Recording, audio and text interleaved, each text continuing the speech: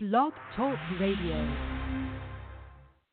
Good morning, and thank you for joining us today for Live Dharma Sunday. Please note that if you have called in to listen to today's broadcast, that all lines have been placed on mute to avoid background interference. If you're listening from any of our Bright Dawn sites, note that it is not necessary to call in. You may have to wait a second or two for the loading and buffering process to complete, but if there is still no audio, please refresh your page. For more information about Bright Dawn and its activities and links to our social media sites, please visit brightdawn.org. Once again, thank you for listening to Live Dharma Sunday, and enjoy the talk.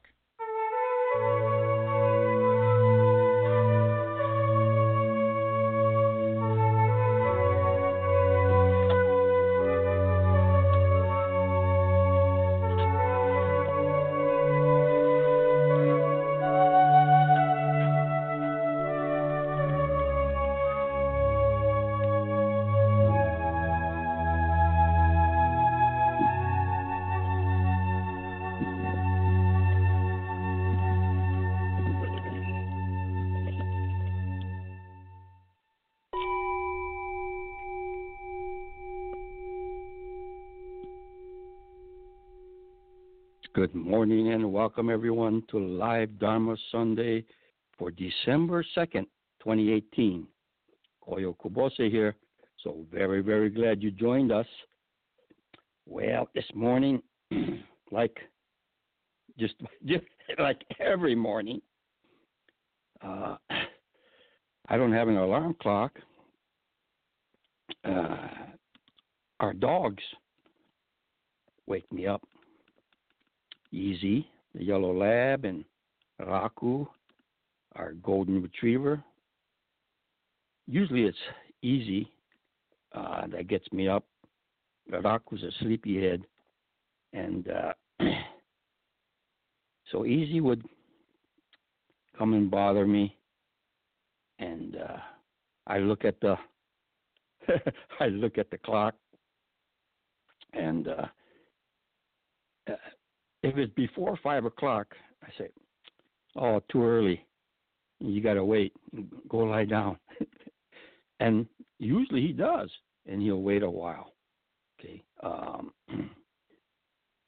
But I was thinking about the morning routine every morning. There's a certain comfort there. And part of the routine is I take both dogs. They know the routine too, you know. So well, now it's getting cooler, so I put my jacket on and we go get the newspaper, which is delivered to the head of our driveway. And it's a long driveway. It's a gravel driveway, maybe about 300 feet to Margaret Road and from our house. And so I walk there, get the newspaper, walk back, and then I feed the dogs. This morning, well, now that it's, wintertime and it's darker in the morning, okay, around in our place, sunrise is around 7, okay, and 5 o'clock, after 5 o'clock, I know the paper's there. If I want to get up before then, okay, but get up and go through different routines and then take the dogs out, go get the paper, and I'm walking back. And sometimes the moon's out. Sometimes I notice the stars are bright in the sky, like this morning. And I said, oh, yeah, I wonder where the North Star is or the Big Dipper and things like this.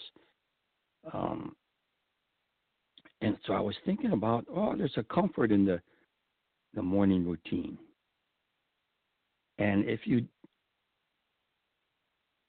go outside just to get the paper, but trees, feel the air, cool air right now. In our neck of the woods, a lot of times we hear roosters or coyotes, and you get a feeling of as soon as you leave the four walls of your house and you go outside, they call it the big outdoors. And if you do look up and see the stars shining in the dark sky, you know the reality of what this physical universe is like. And it can give you a certain perspective. Okay, it's just another day. Yeah. Okay. What's going on today, and what are the things you got to do, and things like this. Okay. But there is a perspective place, or my place, an individual's place, human life, planet Earth, okay, things like this.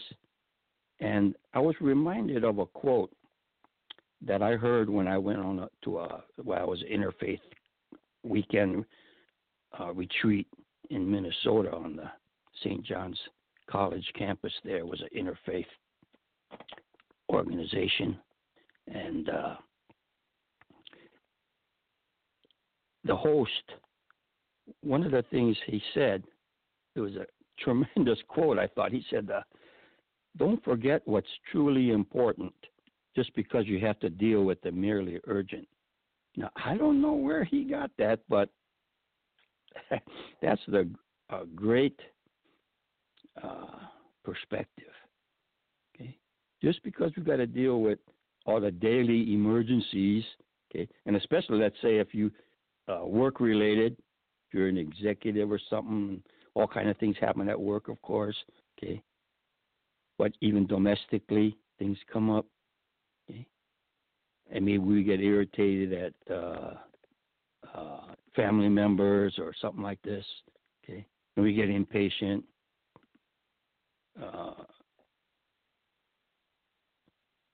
Kan, that's a Japanese word, Takkan, which means wide perspective, a philosophical perspective. Like you go up on a mountain and you could, take a look around. But I think I always tell people if they have some kind of a problem, or they want to have to make a big decision, or they don't know what to do, go outside, take a walk, and reflect. Don't just be in a hurry to go to the store because you got to go to the store, but on the way, the journey, okay. Don't get too task-oriented, okay, because you have to take care of the merely urgent. It's the journey, right? Not necessarily the destination, okay? Because if that's all it is, then you say, well, here's the destination. Now what? Okay. So you have to get comfortable in life, I guess. I remember there was a quote. So it was in a psychology textbook, I think, but there was a quote on the margin, the way the book was laid out, and it was a quote from George Bernard Shaw, one of his plays, and two characters, and one character says to the other one, "Oh, don't you feel at home in this world?" And then the next person, and they give a little parenthesis to give the subtext, and it says, "From the depths of his being," and he says, "No, he's not comfortable being in this world, being at home." I think it takes a kind of a perspective, some kind of takkan, some kind of that what's truly important in life, and we have to find that kind of North Star. Okay. Well, I want to introduce our guest to give us a Dharma glimpse today, Gio Sayo. He was part of our LM3 group, and he is living on our property at the Bright Dawn Center here since beginning of September, and he's been a big help administratively, helping out with our programs. So that's very good. And I'd like to introduce Gio Sayo. Hello. Good morning. Once again, I'm thankful to be able to share a little nugget of wisdom on Live Dharma Sunday. And today I wanted to just talk a little bit about how thankful I am for this precious human life. One of the teachings that I really appreciate, and it's also a meditation, is known as the 4 thoughts that turn the mind toward Dharma. And these are 4 thoughts that we focus on in our meditation to really understand why it is that we turn to the teachings, the Dharma, our teachers, our Sangha. These 4 thoughts are really a way to reorient ourselves towards a more positive, a more constructive way of living and experiencing the teachings. The very first one is a meditation on precious human life. And the Dharma teaches us that we have these, what you could say, these freedoms and endowments, 8 freedoms and 10 endowments. And when we meditate on these, we really come to realize how blessed we are to have this human life and the ability to be able to practice the Dharma, to listen to the Dharma. So meditating on how important, how thankful we are to have this life, to be able to hear the teachings, to be able to read the Dharma, to be born in a country where we're free to listen to teachings, read the teachings, share with other Sangha members and fellow seekers, not having any sort of doubt in our mind with regards to the teaching, to have all these amazing qualities present in this very life just gives me nothing but cause to put my hands together and be thankful. And I think right now, as we're entering the holiday season, there's a lot going on, the hustle and bustle, the going to the supermarket, buying gifts, going out and getting, Christmas trees and light. I mean, there's so much going on that it could drive you insane, really. I know a lot of my friends actually hide during the holiday season because they know that it can become a very big mess. So during these times, I like to take a moment to stop, take a deep breath, and remind myself, hey, you have this precious human life.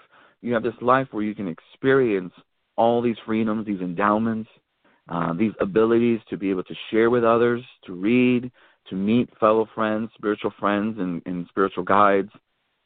So it's all right. It's all good. Relax. And so I've been doing this meditation now for a few weeks just to really focus again on how precious this life is. And as I meditate on that, thoughts of having to, rush to get things done just kind of subsides a little bit. You're like, okay, I can take a little time to breathe, enjoy the path, but also reminds me not to squander my time, not to spend my time frivolously and sort of pursuing things that may not ultimately be a benefit, but instead might lead me to more, I guess you could say, lazy path, So I still watch TV. I'm a huge fan of science fiction, Doctor Who. So Sunday nights I watch Doctor Who, and I enjoy it. And I'm thankful that I can enjoy the show. And again, it all goes back to reminding myself that this is a very precious life. But also, because I have this precious life, I'm also able to see that others have a very precious life, meaning that when I look at someone else, there's no room for the thought of, well, this person is my enemy. This person I dislike. Instead, I remind myself, well, that person also has a precious human life. And maybe they don't see it, maybe they don't see it right away. Maybe I can help them to see that they have this wonderful life filled with these endowments and these blessings. So it's a great practice of learning to work with difficult people. I know that there are many things going on, for example, in the media with regards to politics and things like that. And a lot of friends get very worked up over what's happening. And I remind them, hey, don't get too worked up over it. You have this wonderful life. Don't waste it. on these kind of thoughts. Instead, maybe use them as a teaching. Use them as an example of how you would, benefit others instead of what is happening in the world today. Really use this precious life and all its endowments to the best of your ability. And that way, all things in this life become meaningful. Everything becomes part of your Dharma path and your Dharma voyage. So that's my short glimpse for today, and I share it with all of you and all you precious sentient beings out there. And in particular, I like to dedicate this in honor of my partner in crime, DJ, who is turning the big 4-0 today.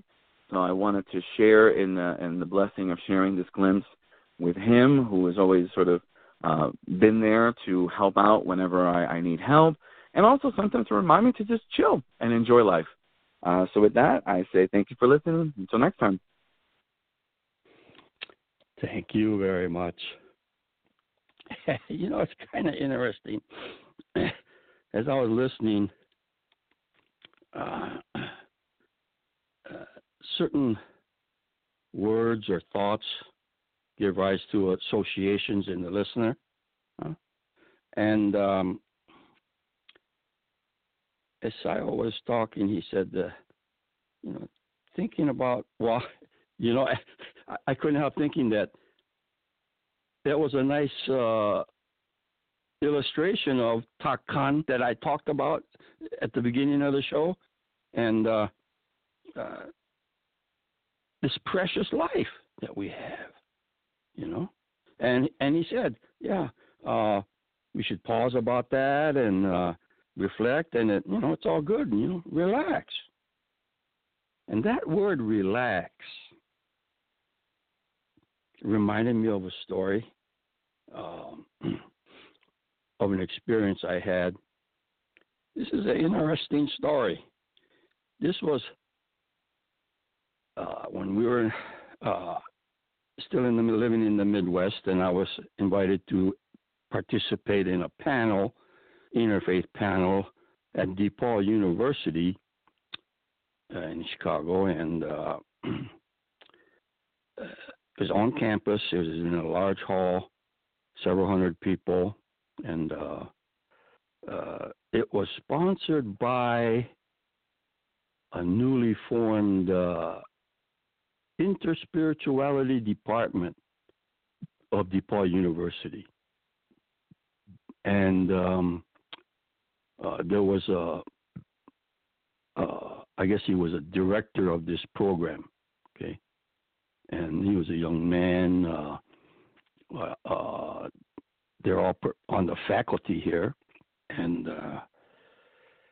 so before the program began, we were all kind of milling around in the front there, and getting to meet each other, and people are coming in, getting seated, and so this minister, director of this program, he said to me, hey, any words of wisdom? And I had been thinking about this event, and if whoever's hosting or organizing this event, you could always tell who's in charge, because they have a lot of responsibility, to make sure everything's taken care of. Because sometimes if you look at their eyes, the one that's kind of has that certain look in their eye, things are hectic. And so I was going to say, I didn't think of any words of wisdom. I just was thinking about this, so I said, relax. And then I was going to tell them about, how you could always tell who was responsible, because they have to deal with all these details and stuff. Okay, but then somebody else started talking, and so I didn't get to expand on that social aspect of, hey, just relax, And I wouldn't have known. And then the event happened, and we were talking about things, and then it was over. And I was getting ready to leave, and if he hadn't said anything to me then, I would never have the story. Okay. But he came up to me and he said, thank you for that, what you said, your words of wisdom of relax, because I've been thinking that that my job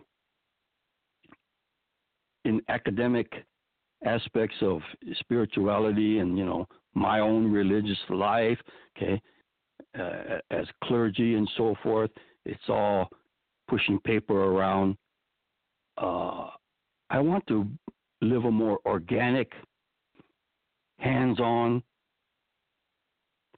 manifestation of my path, spiritual path. Okay. And I said, wow, to myself. I said, I didn't mean that at all. Okay. But he took that word relax and he applied it to himself. And that leads to another favorite quote of mine that I don't remember exactly where I heard this, but okay. Great teaching requires great listening. Because we might think, I want to be moved by, I got to find a good teacher or a great teaching or, so your attitude about, it reminds me also of, I'm just sparking around here on my associations, but I remember another minister came to Chicago, a Buddhist minister at the other Shin Buddhist Midwest Temple, and he told me a story that, because, ministers, clergy, like let's take Buddhist Churches of America. They have, a hierarchy. They got a seminary, and they get train up ministers, and the ministers serve congregations.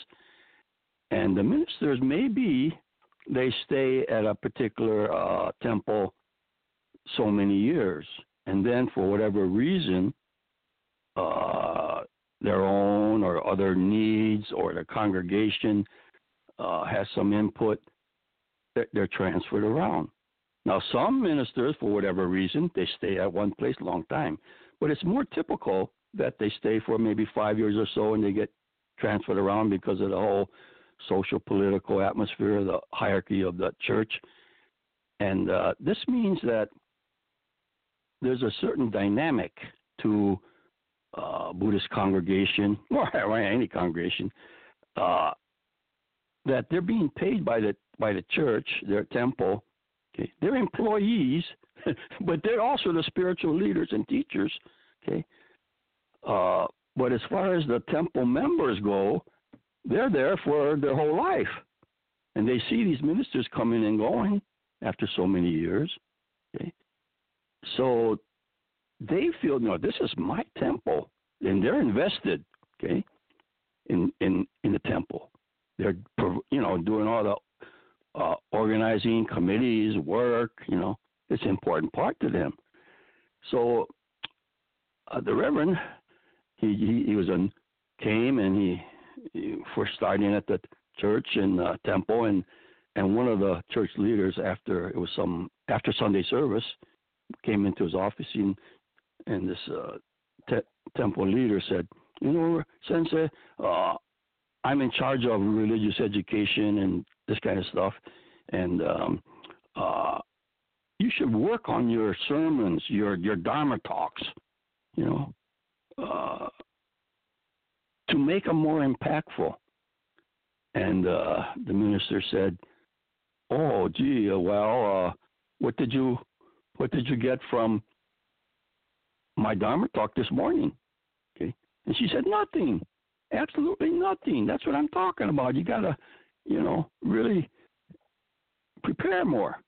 Okay, and there he is. He said, "Well, it depends on great teaching requires great listening." Okay. Now, even though we could analyze this situation in terms of what she has an office, a duty, a responsibility to the temple in terms of being a director of religious education or something like this. So she's talking in that sense. But if you don't have great listening, it doesn't matter what kind of talk is given Sunday service, you know. And so I was thinking that it's not so much looking around for some external thing, okay. And again, hey, here, another association popped in my mind. This is a story about Toksan's candle. And Toksan was a Buddhist monk in Japan, and he was, as many monks did, he traveled around to different temples and, you know, on his pilgrimage sort of. And he was visiting with Rokan, and who was a Toksan. He was studying Buddhism. I mean, and he had a lot of manuscripts and books and stuff, and you know, he didn't take the next step. Maybe he didn't know how. But he's talking the Dharma and everything to the teacher in a private interview, and they talked late into the night. And then he said, okay, well, it's getting late, so, you know, he's going to go to his sleeping quarters, his guest quarters, and Rokan, the teacher, said, oh, it's sort of dark. You know, they're right going to open the door and the screen, and he says, oh, it's too dark here. Why don't you take this candle? And he lit a candle so he could see his way. And just as he was leaving with this candle, Rokan, the teacher, blew it out. Bam! Toksan was had a significant experience. And, you know, we do need candles, light, so we could see and we won't stumble around. And Toksan, he had a lot of candles. That is, he did a lot of studying. He had a lot of knowledge about the Dharma. But if you rely on these external things and you don't have that something in there that makes for great listening, something inside you, that your attitude toward, you know, the subject matter, okay? Not a duality of here I am and here's the Dharma, and I got to know this Dharma so I could talk about it, I could think, okay? But how do you internalize it? How do you relax so that you and the, you know, it's not a subject and object kind of thing? In other words, you need an internal candle. And so when the teacher blew out that candle, you know, because of his whole karmic, what he was all about, it was just at that moment.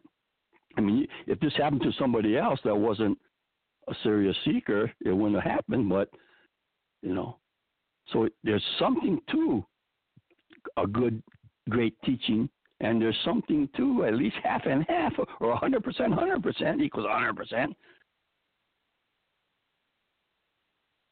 of great listening. That it has to be an internal candle, because if you got only external candles, what happens when the wind blows it out? Okay? But if you have an internal candle, you're solid, man. That's all for today's broadcast. Till next time, keep going, and you have a wonderful day. Thank you.